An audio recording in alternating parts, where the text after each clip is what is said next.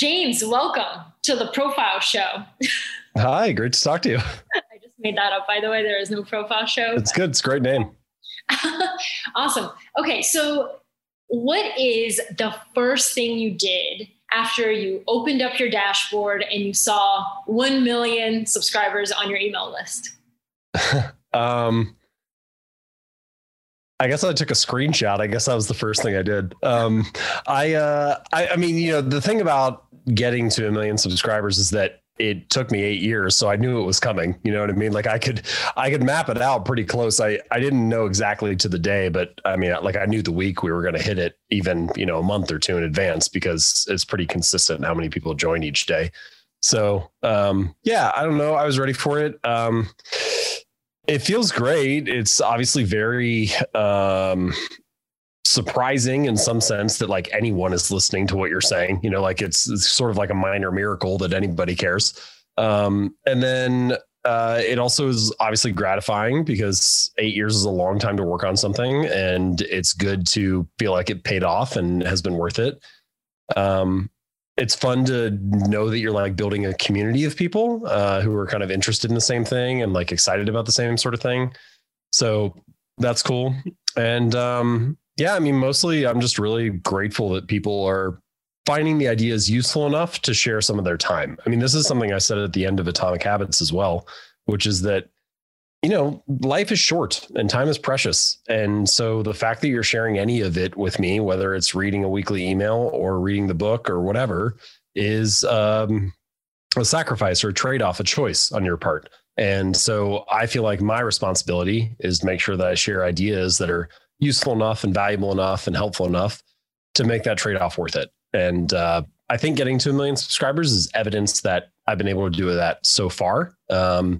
Obviously, that doesn't guarantee anything for the future. So it's kind of like, back to work and try to create something great for next week.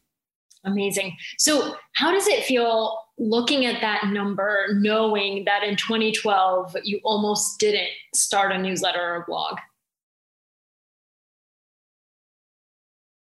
Yeah, I'm really glad that I gave it a shot. There are a lot of little examples of things like that, whether it's like reaching out to somebody new or just introducing yourself or sharing your work with someone. Mm-hmm. I had a big account on Instagram, Share My Book Today. They've got over 1 million followers. And the way that all started is I sent them a message and was like, hey, I think you might be interested in this based on some of the other stuff you've been talking about. And I just signed a copy and sent it off to him, and he liked it. And so he shared it. And so like, that's a small microcosm of that same kind of like, let me just give it a shot and see what I can make of it. And starting the list was a much bigger example of that, or starting the business in general. I thought I was late. In like 2012, it's funny to look back on it now and think about how, insanely early it was. The landscape in 2012, like for those of us who don't remember what was going on with blogs. Yeah. I mean, I was young. I was in my early 20s and I was in graduate school, and sort of the big A-list bloggers that I was looking at that time were Leo Babauta, who still runs Zen Habits, Chris Guillebeau at The Art of Nonconformity. And then I was really into photography and still am. And there was a travel photographer named Trey Ratcliffe who had a really big audience. And so those were the three people that I kind of was looking at around that time and was like, wow, like these guys are making a good living and have these big audiences. I wonder if I could try this. But so many people were starting blogs then. And social media was really early and different then. Like now, I think if you were in your early 20s, you probably are like, oh, I want to be a YouTuber or an Instagram or a TikTok star or something like that. So the amount of energy that is in like YouTube or Instagram or TikTok right now, that's kind of how it felt more so for blogs at the time. And because so many people were starting, honestly, I bet there are a lot of people out there who feel this way about YouTube. They're like, what am I going to start a channel about? There's already a bazillion channels. Like everything's already out there. That's what it feels like. It's not true, but that's how you feel. So that's kind of where I was and what I was struggling with. And the other funny thing I remember about that is I would read a couple articles from, these different people I was following. And occasionally I'd read one and be like, that was okay. Like, I feel like I could do that. I feel like I could do it as well as they are. And then I sat down and tried to write my first one. And I was like, this is way harder than I thought. Like, it's actually very hard to come up with good ideas and to share something useful. And so there was this gap between, it's the same thing Ira Glass always talks about, that famous quote from Memories, like your taste and your skill are not, there's like a gap between those. I definitely was experiencing that early on. Like, I felt like I had taste. I could tell what was good, but I didn't have the skill yet. And so it took me many years of trying to improve that, to close that gap. I kind of have felt similarly in starting the profile, but when you're in the beginning stages of just reading other people's work that you admire, did you ever fall into the trap of trying to sound like them or write like them? How did you find your voice? Yeah, it's a great question. I don't know that there is any way to really get around that early on. I think pretty much every artist, copies, is inspired by, replicates, reverse engineers, whatever you want to call it, other people. The best strategy I've found is to just don't do it with one person, do it with many. And so then you can start to, your conglomeration that you put together is going to be unique to you and your taste and what you're interested in. The other thing is, the longer you stick with it, the more that you start to develop your own style and taste. And I would say for me, it took at least 6 months of writing 2 articles a week for me to start to get a feel for my voice. And it was probably more like a year to a year and a half before I really had an idea of like, okay, this is my style. This is like what does it mean for it to be a what does it mean for it to be a James Clear article? That probably took me, a year and a half. Really? There's an article that I wrote about. There's a speech this guy gave, and he calls it the Helsinki bus station theory. And he's from Finland. And the story is that if you go to the bus station in Helsinki, the buses will leave and you can get on whatever one you want. And it's a metaphor for your creative career. And when you get to the first stop, people will say, oh, we've already had a bus stop by here earlier today. And then you go to the second stop and they're like, no, we've already had a bus before. And like, nobody gets on. And the third and the fourth and so on. But eventually the bus lines start to splinter and go off into their own directions. And if you stick with it for long enough and you get to enough stops, you show up and people say, actually, a bus hasn't made it out here before. And his argument is that, for most of your early career, it's like, oh, I know what you're doing. That's like that other guy, or this is what she did previously or whatever. And they just feel like you're kind of doing something that's already been done before, or building upon work that's already been popularized by somebody else. But if you stick with it long enough, his argument is you regain the whole line. So not only do you find your unique voice, people also suddenly, because you're doing something interesting and unique and have your own style, they're like, how did you get here? And so now all of your old work is much more interesting than it was before. And whether that's true or not, I don't know, but I do like the idea of you have to like show up long enough to kind of develop your voice and style. And I definitely felt that in my own kind of creative career. So when you first started writing, I'm guessing the audience wasn't that big. Same with me, obviously, like in the beginning, I think there were, 10 people that I knew, all 10, but I think it takes a certain type of intrinsic motivation to keep being consistent when you don't have an audience yet. And I think a lot of people kind of quit at that point. What would you say about, just waiting for a little bit of time while you're still building the audience and developing your voice? Because it does get better and that's when more people subscribe. But like, how do you get through that trough? Yeah, I can remember early on. So, I started with 0 subscribers. So, I didn't have anybody. I picked a cadence that I felt like I could stick to and that I was excited about. So I published every Monday and Thursday. And I usually I would say the average article I spent probably 20 hours on. The shortest I think I ever did one in was 8 hours.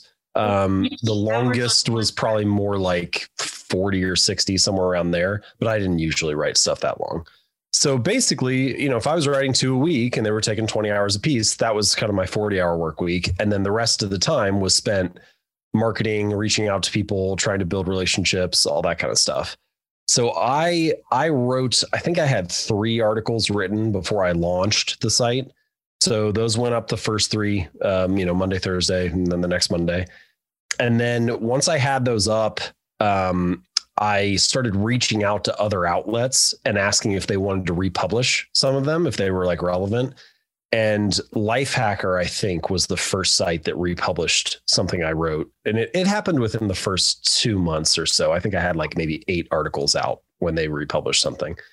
And my only caveat to them was like, hey, you can do this for free, but I have to have a link back to my site in the article and at the end.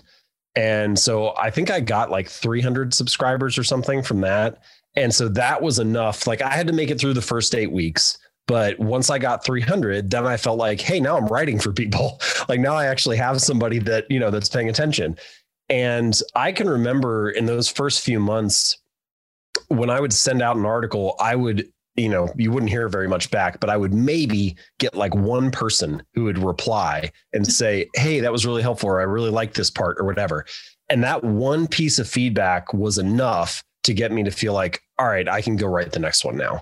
And then, of course, if you stick with it, then it starts to compound and pretty soon you're getting 10 or 100 people or whatever. And then it's way, way easier because, you're getting so much feedback. And now probably I get too much feedback. I'm like, actually, I need to tune this out and just focus on writing.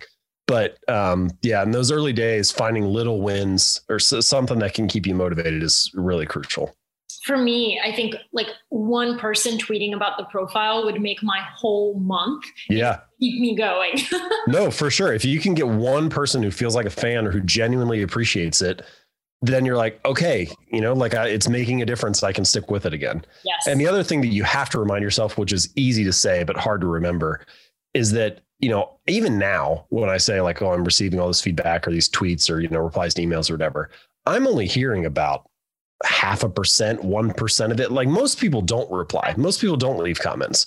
So, the work that you're doing is making a much bigger impact than you see. Unfortunately, kind of the nature of the internet. I mean, the benefit is you have like essentially infinite scale. The downside is they're all strangers and you're never going to hear from them. And so you're reaching a lot of people and you're making a big difference. It's just that a lot of the time your reward is silence. Right. Can I ask why you chose, I guess from the very beginning, to start it under your own name instead of a brand? That was actually, it's a good question. It was a much bigger question back then. I feel like now, partially because social media is so prevalent and everybody's used to having profiles under their own name, it's more typical or it's just more understandable for people to like have their online persona. It was less common then. And in particular, starting a blog, it was a very kind of hot topic at the time to start it with a brand of some sort. Mm-hmm. And I tried. I've had like a spreadsheet of, I probably could find it somewhere in my documents. I have it of like, I think I tried to brainstorm like 300 different names. The only one I can remember that was kind of like among my finalists was Becoming Better. I thought about like trying to buy becomingbetter.com and run it under that. But I sent my top 10 list to a couple friends or other people that, were writing. And essentially the feedback was very lukewarm and people were like, none of these are really that great. And so ultimately I just decided, you know what? If Seth Godin's name is good enough for him and Oprah's name is good enough for her, I'll just start with my name and I'll figure it out later. And I'm still largely figuring it out later. But looking back, one thing that I think I benefited from that I don't know that I can give myself credit for being fully strategic about it, is that writing under your name gives you a ton of flexibility. I can write about whatever I want, and so that's been really nice as time has gone on, because I didn't start out saying I'm definitely writing about habits. Right. I kind of discovered that over the first, 6 months or a year. I knew I was going to write something about it. I just didn't know it was going to be the main topic. So, that because the brand was flexible, I didn't feel like I'd boxed myself in, which was kind of nice. Do you ever see yourself writing about something totally different than habits? Yeah, for sure. I mean, now I feel like Atomic Habits is my habits book. Like I'm not going to be writing a dozen books on habits or anything. Like that's basically everything I have to say about it. So I'm already thinking about different topics for a second book, or, transitioning more into things that like play nicely with habits. And honestly, like I have already written about a variety of stuff like that. Like the nice thing about habits is that the Venn diagram between that and other topics is very broad. So the overlap between habits and other topics is very broad. And so I can go into creativity, I can go into decision making, I can go into focus and attention. There are some topics that like I probably am not going to be writing about politics. Relationships is an interesting one. I haven't really written about relationships that much, but I could see there being some interest in something like that. So I don't know. Anyway, point being, I'm glad that I have the flexibility. I don't know exactly what I'm going to write about in 5 years or 10 years, and I'll be a different person in 5 years or 10 years. And so I'm glad that I have the option to move in a different direction if I want to.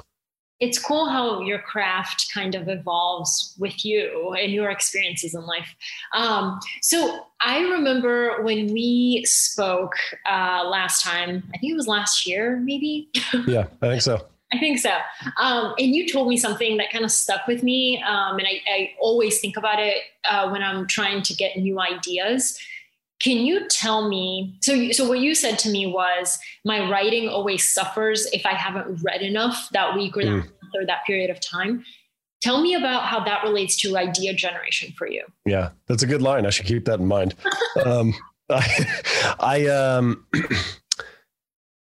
I find that for myself, I can't speak for everybody else, but for myself, almost every thought that I have is downstream from what I consume. And so if you're consuming better things, if you have better inputs, you often just naturally get better outputs. The other way that I like to think about it is, everybody wants to be original. I would love to be brilliant and original and a genius, but frankly, I'm not smart enough for that. Like I don't have enough of these good ideas that just bubble up naturally without me building on something else. And so if I am going to be building upon or kind of iterating upon previous stuff, then I want to start with I want the best starting material possible, basically. And so by having good starting material, I often can build something that looks kind of nice and is useful and interesting and valuable. But it's largely because I started by reading something useful, interesting, and valuable. So I think picking what to read, and in my case, making sure that I'm reading consistently, is a really important part of my writing process and idea generating process. How do you balance the consumption with the production, does it still take you 20 hours to write an article? Yeah, that's an important question. And I think you're going to get a lot of it wrong. I've made a mistake a lot of the time. And usually, honestly, I end up finding that I'm kind of oscillating in one way or another. It's like, I kind of have been writing. And it's like, man, I just feel like I'm tapped out. And it's like, you need to take a break and read a little bit. Or it's easy to get locked in that like research and consumption phase where you're like, I'm getting ready to do the work. I'm doing research. This is important, but it's like, you're not shipping anything. Mm-hmm. And so you're kind of constantly bouncing back and forth there. The example that I heard many years ago, I can't even remember where I initially heard it, but I've always liked it, is it's kind of like driving a car. If you drive a car down the road and you run out of gas, then you're not going to get anywhere. And so you have to go to the tank, you have to go to the gas station and fill up, right?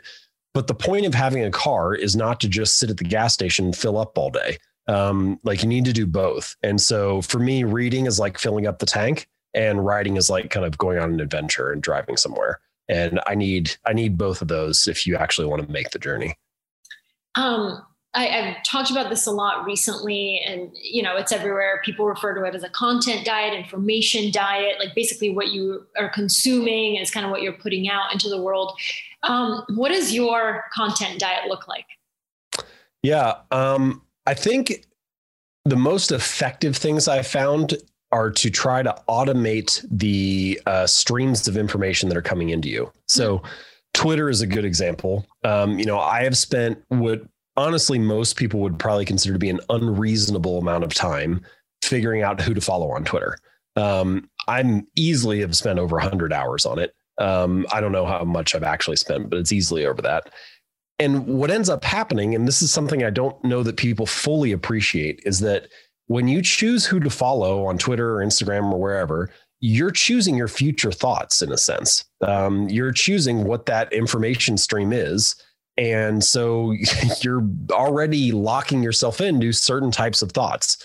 Now, you don't know exactly what those people are going to share, but you generally have a good idea of what their themes are and what their topics are and kind of how they think about things and how sharply they view the world and how clearly they observe the world. And so if you can do a good job of selecting the right people to follow, you essentially automate good thoughts coming into your mind. Every time you're scrolling through, you're getting all kinds of stuff. I can't go on Twitter now and not come out with like 3 or 4 or 5 ideas. I basically am constantly, just like kind of dumping things into my big pile of ideas to work upon.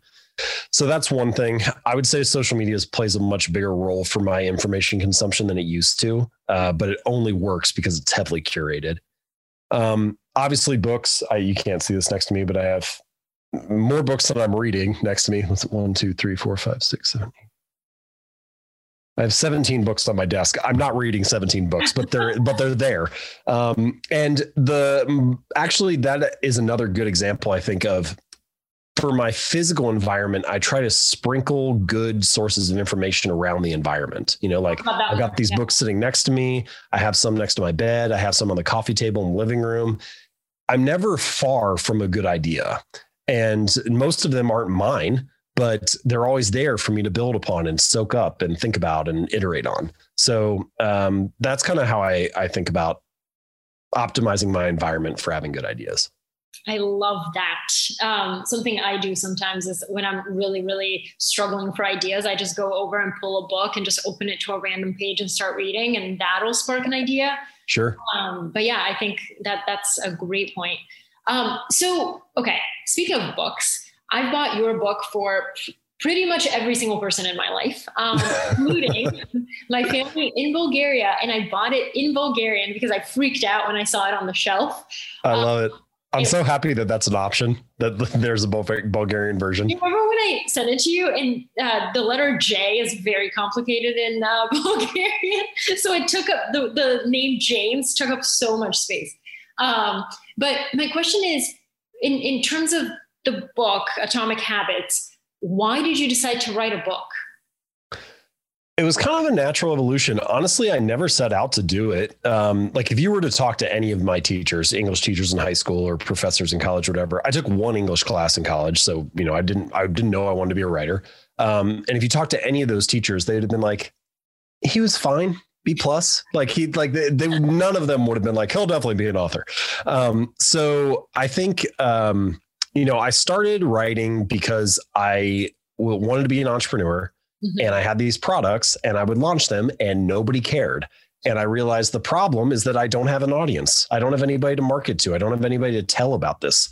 And so I started writing a blog to build an email list because I was like, if I want to be an entrepreneur, I need to have an audience of people who I can go to when I'm ready to sell the next product. Yeah. And this funny thing happened, which is the more that I wrote, I found out actually the thing I'm good at is not building these products. It's building an email list. That's the thing I'm good at. And I actually like writing much more than I thought I would. And so that was kind of the first 5 years of my career, was this discovery of actually I like writing and actually I can build an email list. And that got me to, around 2014, 2015. My audience had started to get to the size where people were reaching out to me. And so I had a couple of agents who said, hey, have you thought about writing a book? Yeah. I heard from a couple of publishers who were like, hey, are you interested in writing a book at some point? And once I heard from, 3 or 4 or 5 of those people, I was like, okay, that's enough signal that maybe I should consider this. Maybe this is kind of the natural next step. So late 2015, November of 2015, I signed the book deal for Atomic Habits. So, I was writing for 3 years before that happened. And I was an entrepreneur for 5 years before that happened. So it took me a while to figure out that that's what I was going to do. But now that I'm on the other side of it, I've tried a bunch of other things. I've tried online courses, tried speaking, consulting, whatever, but a bunch of different stuff, and some physical products.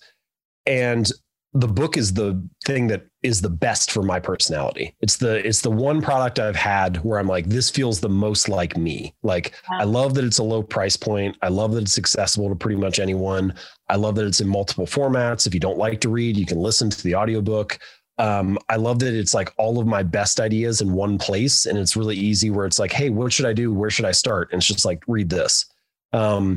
And I like sharing it. I like telling people about it, hearing how it impacts people, and it can scale essentially infinitely. So it took me a long time to get to that. But now that I'm here, I feel like, oh yeah, I finally found the thing that's right for me. That's so cool. So I was recently on Twitter and I saw that one guy shared a photo and thanked you because as a result of reading the book, he went out and got into really great shape. So I'm guessing that you get a lot of really interesting emails from people who are deeply touched by the book. What is, if you had to think about the craziest habit you've seen somebody change as a result of the book? That's interesting. I bet we could come up with some really wild ones. There's so many emails that I'm sure if we went through, we'd find some funny ones. Like a list. I actually, this is not the answer to your question, but I just thought of it, so I have to share this. So, anybody who has an email list online gets all kinds of crazy replies from people. And I wrote an article. There's a concept in finance called lifestyle creep, like you increase your salary. And so then all of a sudden you buy a fancier car, you upgrade your house or whatever. And so your lifestyle creeps up as you're making more money. And the argument is usually, well, you want to avoid that and, blah, blah, blah. And I wrote an article about how we kind of have that natural tendency to creep along and gradually expand. And what if we applied that same kind of thinking to habits? And so we have like habit creep and we kind of gradually expand them or whatever. And so the article just was like, the title was something like habit creep, how to, gradually expand your habits or whatever. And somebody just replied to that email and just said, you're the habit creep, send. And I was like, I always thinking about it, just cracks me up. So anyway, yeah, there are all kinds of habits that people have changed. Fitness and weight loss is the most common one that we hear about. Some other ones that I'm really proud of are the ones that I hear from people. And this is not what I wrote the book for. I didn't write it for like addiction or for alcoholism or dealing with that. But I've heard from quite a few people who've been able to use it for those habits. Like one woman who, she was essentially addicted to wine and was drinking it every night. And the book helped her scale that down to 1 day a week. And then eventually, I think she just kind of cut it out entirely. And that idea, even just scaling it down to 1 day a week, to talk to a lot of people who are addicted to any substance, the idea of doing it in moderation seems almost impossible. And again, I don't consider myself an expert on addiction, and it's not what the book is about, but a lot of the concepts apply. And that's probably been one of the coolest things for me, is to see how broadly the concepts can be used. Like they can be used for fitness, they can be used for addiction. I have the principals of school districts who have all their teachers read it. Sometimes I laugh about like where the book has taken me. During the same week, I was on a health and fitness podcast where I was in my underwear in a sauna with the guy interviewing and talking about the book. And then like 2 days later, I was on CBS This Morning in like a full suit and tie talking about it.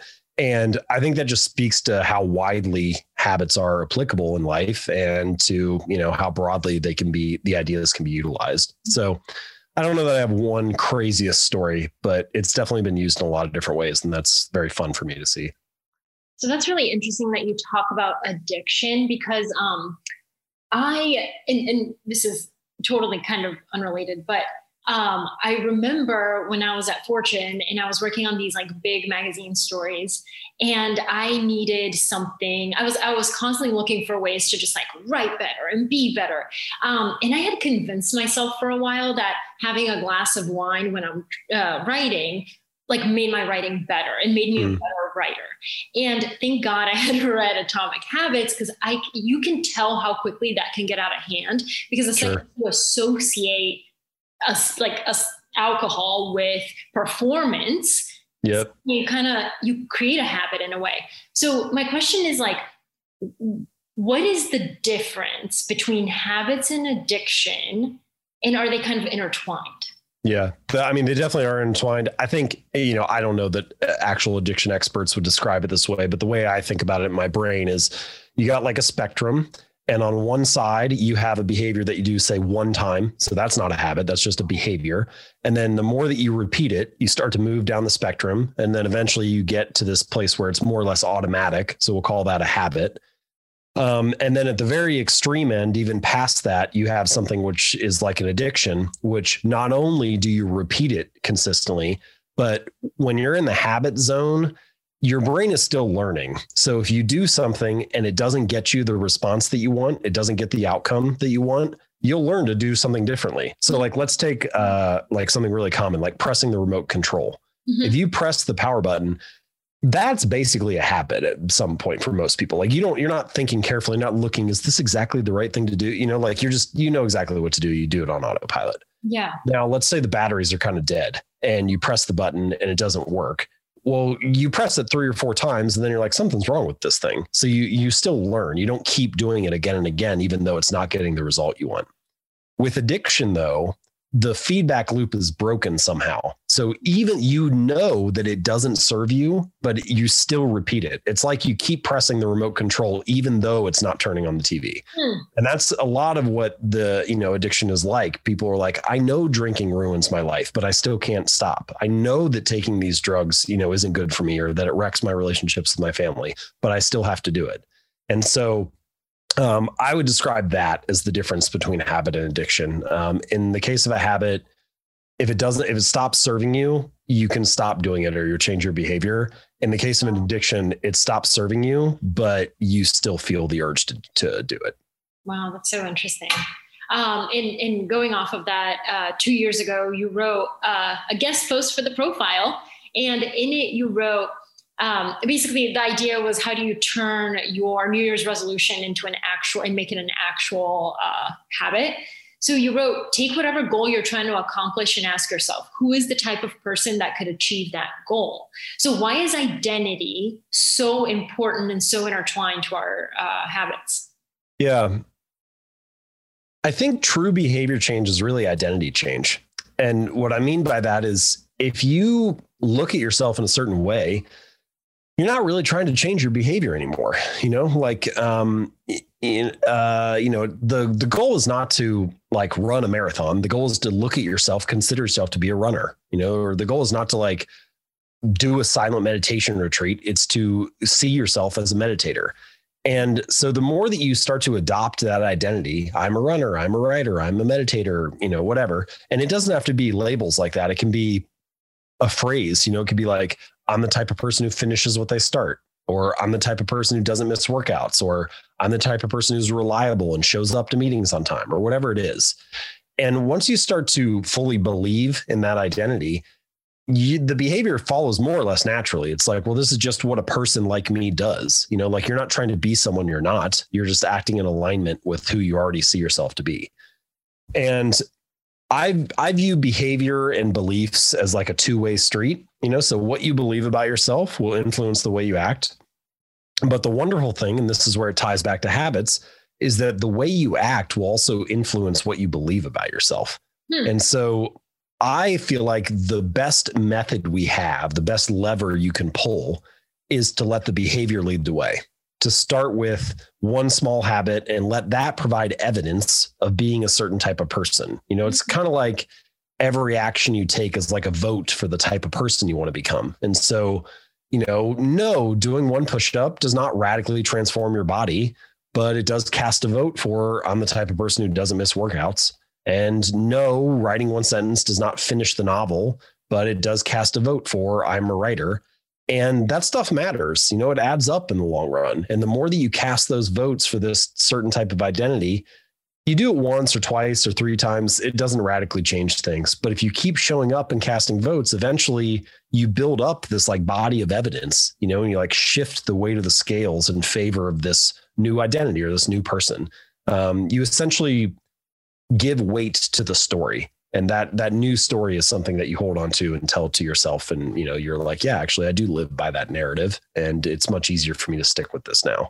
So I feel like ultimately, it sounds a little foo-foo or like, traditional kind of self-help, but ultimately the process of changing your habits is really the process of like rewriting your story. It's learning to get you to believe something new about yourself. And once you believe that, you don't really have to convince yourself to do it anymore. You're just acting in alignment. And so I want to emphasize that it's a little different what you're saying from the positive thinking, like imposter syndrome. Like you just have to believe that you're right. the type of person. This is like, I think so. I think it's different than, the common thing that everybody says is fake it till you make it. Right. But I think it's different than fake it till you make it. Fake it till you make it is asking you to believe something positive about yourself, which is fine. I don't necessarily have anything wrong with that, but it's asking you to believe something positive without having evidence for it. Right. And we have a word for beliefs that don't have evidence. We call it delusion, right? Like your brain doesn't like this mismatch between what you're saying about yourself and what you're actually doing. And so, my argument is, look, doing one push-up doesn't change things overnight, but you cannot deny that in that moment, you were the kind of person who didn't miss workouts. And so it gives you something very tangible to hold on to, which I think is different than fake it till you make it, or, trying to think positive or whatever. And I think the beauty of this is that you can actually hold multiple identities and beliefs about yourself. Because, for example, when I started doing the profile full time, suddenly I'm an entrepreneur, but until the day before I was a writer. And I don't know, I had a really hard time transitioning from writer to, now I'm going to introduce myself as an entrepreneur. But the more you do it, I think you can have both. How do you identify yourself? Yeah, no, that's a really good point. I mean, now I think of myself as an author, but it really, honestly, it wasn't until Atomic Habits was actually published and I actually had the physical book. I was like, well, I guess I have to admit it now. Like the book is here. So, I experienced this a lot. I played baseball through college and, so my whole career from the very first time I picked up a baseball, 17 years of playing. And so being an athlete was a big part of my identity. And when I stopped playing, I felt like I had lost something that was really important to me. And I think you hear that from a lot of athletes. You also hear it from people. Another interesting one that I came across, people in the military, like for your whole time that you serve, your identity is I'm a soldier. Yeah. And then all of a sudden you leave and you're like, well, am I a soldier or not? And I think that there is a little nuanced piece to this identity conversation, which is it's really nice to be able to choose a version of your identity that can transcend context. So, if you only say I'm a soldier, then sure, once you are done serving, then I guess, that part of you is not exactly the same. But if you pick the qualities of a soldier, if you say, I'm a good teammate, I'm reliable, I finish my mission, I do what I'm told, you pick whatever those qualities are, then you can translate that to any job. You can take that into the corporate workplace, you can take that into your life as an entrepreneur or whatever. And so I think it's finding the qualities that you feel like speak to you and that you can also take with you from place to place and not just a label that, you live by for some set period of time. That's so good. And I want to ask one more follow-up question here, but I've been thinking a lot recently about the power of labels and not just the way you label yourself, but the way other people label you. So classic example, you're growing up and your teachers are like, he's not that bright. You grow up thinking you're not that bright. So how important is the labels that other people slap on us to our identity, and how can we kind of counteract that? Yeah, no, it's a good question. I thought a lot about habits and identity when I was writing the book. And, so that's mostly on the individual side. You think about how do we influence our own identities with the behaviors we take and so on. But what you just mentioned is something that I started to realize as I was trying to unpack it more, which is, well, the social context influences your identity too. Just imagine you're in second grade and you're, fourth grade or whatever, and you're talking with a group of friends. And you can sort of go around the group and figure out like, oh, okay, she's the smart one and he's the funny one and she's the pretty one. And what does that make me? You start to triangulate your identity based on the people around you. And I think one thing that's important to remember is that we can change based on the room that we're in. If you take me to a dinner with a bunch of people who are just starting out building their websites or as entrepreneurs, then they look at me as some seasoned entrepreneur. Right. If I go to a different dinner and walk in and Bill Gates and Jeff Bezos and Mark Zuckerberg are there, then I feel like a total idiot and I haven't done anything, And so we change based on the people that we're around, and your identity can shift in that social context as well.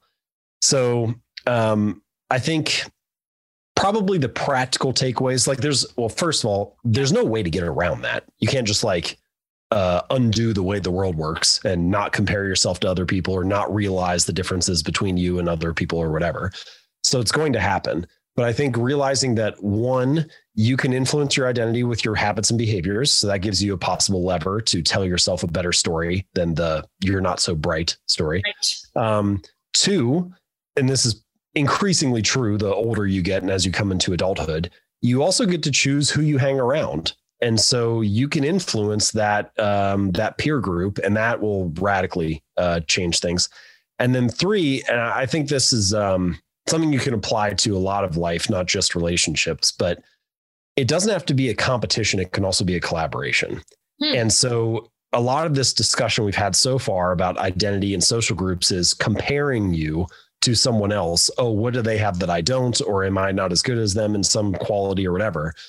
But instead, I would say, and this is particularly helpful for entrepreneurs, or I've found it helpful through my entrepreneurial career, forget about the comparison and try to find peers that you can connect with and collaborate with and rise together. And the more that you can join those groups where your desired behavior is the normal behavior, it starts to become this very powerful kind of rising tide, and you all can succeed side by side rather than in conflict. I love that. And you recently tweeted something along those lines where you said, reinvent yourself, time erodes every advantage, evolve or die. What's one way that you have evolved your brand and yourself in the last 10 years? Yeah. I mean, there are tons, there's small ones from strategies that we used to use. Like there was a 2-year window where I got a lot of traffic from Quora. And so I was, using that site a lot, and that has dried up, and I don't get really any traffic from Quora now. So we had to move on, and you got to find a different way to, drive readers to the website and so on. And so there are all kinds of marketing strategies and examples like that. There are evolutions in how I think about the business and how I run it. Like for the first 3 or 4 years, let's see, how long was it? For the first 4 years, it was just me. And I was very resistant to hiring anybody. I wanted to make sure that I touched everything. It was probably a little bit of superhero syndrome and trying to do it all yourself. And then, now I have one full-time employee, and she's been with me since, for the last 4 years. And so that's been a shift and a reinvention. I went from being this solo guy to being a manager. Now we still have, a very small team, just the two of us, but, so there are all kinds of little shifts that require you to, or there are all kinds of changes that require you to shift the way that you think about yourself and the way that you do things. That's why I view entrepreneurship as a personal growth engine in disguise. Everybody thinks it's about building a business. They think it's about making money or serving customers. But if you talk to any entrepreneur, you realize how much they learn about themselves through the process. There's nowhere to hide your flaws because they influence the business in every way. So you have to either address them or the business gets wrecked because of them. And so in that sense, it's this very painful teacher, but you're forced to have the hard conversations either with yourself or with your team. And I think that's a really good source of evolution and growth. That's so good. One thing that I recognized about myself that was painfully clear when I started working on the profile full time is that I worry a lot, but I worry about things that maybe most people don't worry about. And I recognize that that's a habit. But my question to you is, how do you advise people to break more nebulous habits like worry, the mental ones, where it's not as clean cut as either I'm smoking or I'm not smoking? Yeah. Do you have any strategies for that? This is something that I didn't think of that clearly when I was writing the book, and it's come up in conversations and Q&A sessions and speaking events and stuff since it's come out. The way that I think about it now is I would put habits into 2 buckets. You got habits of thought and habits of action. Mm-hmm. And habits of action are all the things that, you just mentioned, eating a donut or smoking a cigarette or doing a push-up. It could be good or bad, but a physical thing happens. Yeah. And then habits of thought are negative self-talk and worry and, all that kind of stuff. And I have written primarily about habits of action. And man, habits of thought are so hard to change. part of the problem is that they are almost instantaneous. Like with a habit of action, there is actually technically a space between, seeing the cookie on the counter and taking a bite of it. And so there's somewhere where you can intervene. But if somebody says something cutting in conversation and then you immediately start negative self-talk in your head, there's essentially no space between that, between the statement and your thought. And so it's very hard to correct something when there's no place to intervene. It's just instantaneous. I've been thinking about this a lot and trying to come up with good solutions. I don't know that I have any, but the best thing that I've thought of so far, and I'm just trying to collect a list of these, what I would call essentially mindset shifts. Mm. And so the way that I think about it is, imagine that your thoughts are like the lens of a pair of glasses. And so let's say right now you have the blue glasses on. Okay. And when somebody says that statement in conversation, says that cutting remark, instantly it's blue because that's just how you're seeing the world. Like you can't change that. And so in order to change your response, you need to put on a different set of glasses. You need to put on the yellow glasses, the red glasses, or whatever. And I think the only way to do that, what I'm basically describing is the reason you're seeing the world in a blue tint right now is because that's the mindset that you have. That's like the way that you view the world, is the perspective you have. People talk about this in different ways. Some people call them mental models. Some people call them, what concepts, whatever. But we all have a worldview, and every experience in your life is run through your worldview. It's run through that set of lenses that you have. And so like one example that I like is, you could talk about your daily routine. You could say, I have to get up. I have to take my kid to work, to school at 8 a.m. I have to do my workout. I have to send a report to my boss at 2 p.m. or whatever. Or you could say, I get to wake up. I get to take my kid to school. I get to do a workout. I get to send the report in at 2 p.m. And there's only a one-word difference between have to and get to, but it changes your perspective. Suddenly, everything that you were previously seeing as an obligation, now you see as an opportunity. And so I think that's an example of switching the lenses that you're wearing. You go from the blue lens to the yellow lens or whatever. And so I'm trying to collect a list of examples of mindset shifts like that, little things that you can do that shift your worldview so that you instantly view the same experience in a different light. And I don't know how easy that is to do. Probably not very easy at all, but thoughts are just so quick that I don't know any other way to try to intervene. That's so good. I also do think, to circle back on our conversation about the content diet, I've noticed a shift in myself when I watch certain types of shows or things, how the things that I think about and the perspective that I have on the world kind of changes versus if I'm reading something else, I start looking at it through that lens. Like it's that impactful. That's really cool. Okay. So my last question for you is, you talk about the importance of environment when you're trying to make a habit change. Obviously, last year and into this year, a lot of us are constrained to like where we live or our apartment or our home. So can you give us 3 ways that we can form better habits, even if we can't change necessarily geographically our environment? Yeah, no, it's a good question. So I think environment design is really powerful. That same kind of idea that I mentioned earlier, where I said pretty much everything you think is downstream from what you consume. It also applies to your behavior. Many of the things you do are downstream from the environment you find yourself in. And so, the first thing that you can do, you asked for 3 tips. So I'll try to give you 3. So the first thing you can do is you can make you can make things as obvious as possible. Usually we act on the things that we see. And so, if the snacks are on the counter in the kitchen, then you're probably going to grab those. If they're tucked away in the bottom corner of the pantry and you have apples on the counter, maybe you're more likely to grab the apple just because it's there. I actually have seen this with my own eating habits a little bit. Like if I buy a 6-pack of beer and I put it in like the front of the fridge or on a shelf that's like really easy to see, I'll grab one and have it at dinner each night just because it's there. But if I put it like on the lowest shelf and all the way in the back corner, I got to like bend down to see it. Sometimes I'll forget it's there for like a week. It's like, did I want it or not? Like on the one hand, I wanted it bad enough to grab it whenever it was around me. But on the other hand, I never remembered to get it.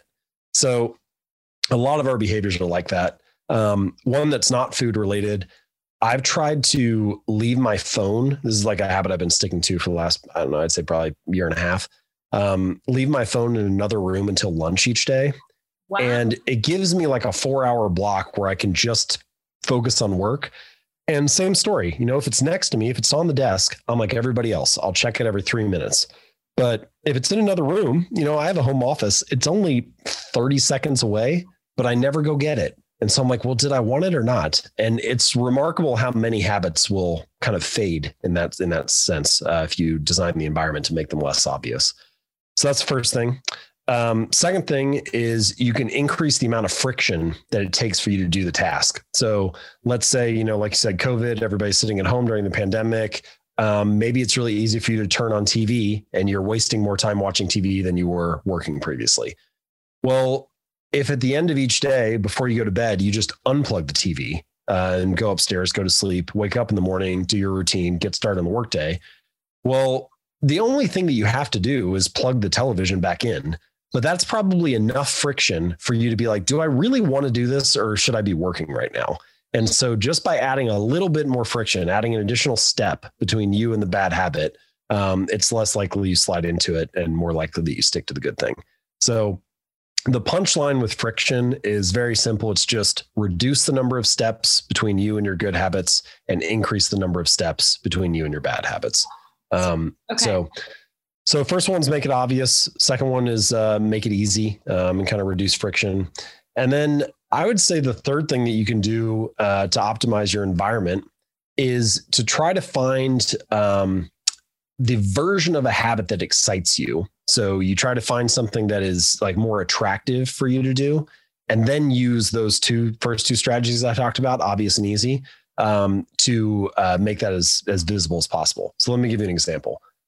A lot of people feel like they should be working out more. They want to get fit, whatever. But not everybody has to train like a bodybuilder. Like you don't have to lift weights. There are many different forms of fitness. You could do body weight stuff. You could go for a walk. You could go for a run. You could rock climb, kayak, whatever. Take whatever it is that excites you. Find the version of a habit that excites you, and then optimize your environment around that. So then you'll have kind of this natural motivation and you'll have the environment working for you. So anyway, those are a couple different ideas that you could take and implement. I love that. Okay. And this is the final question, I promise. But because this is the profile, is there a biography or a memoir that you've read that you think somebody who wants to form better habits should read to learn from that person?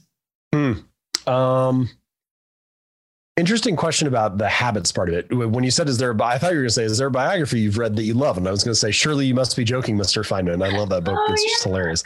But the biography of Andrew Carnegie and Rockefeller's biography are both really interesting in terms of habits and systems. We've used the word habits throughout this conversation, but a lot of the way that I think about habits is focused around systems and building good systems. And both of them are examples of that in a business context. And I think that there are a lot of lessons to be learned with the way that they made decisions, the way they designed systems in their businesses that could still be applied to either the work you're doing or your personal life. Amazing. Thank you so much, James. I appreciate it. Awesome. Thank you.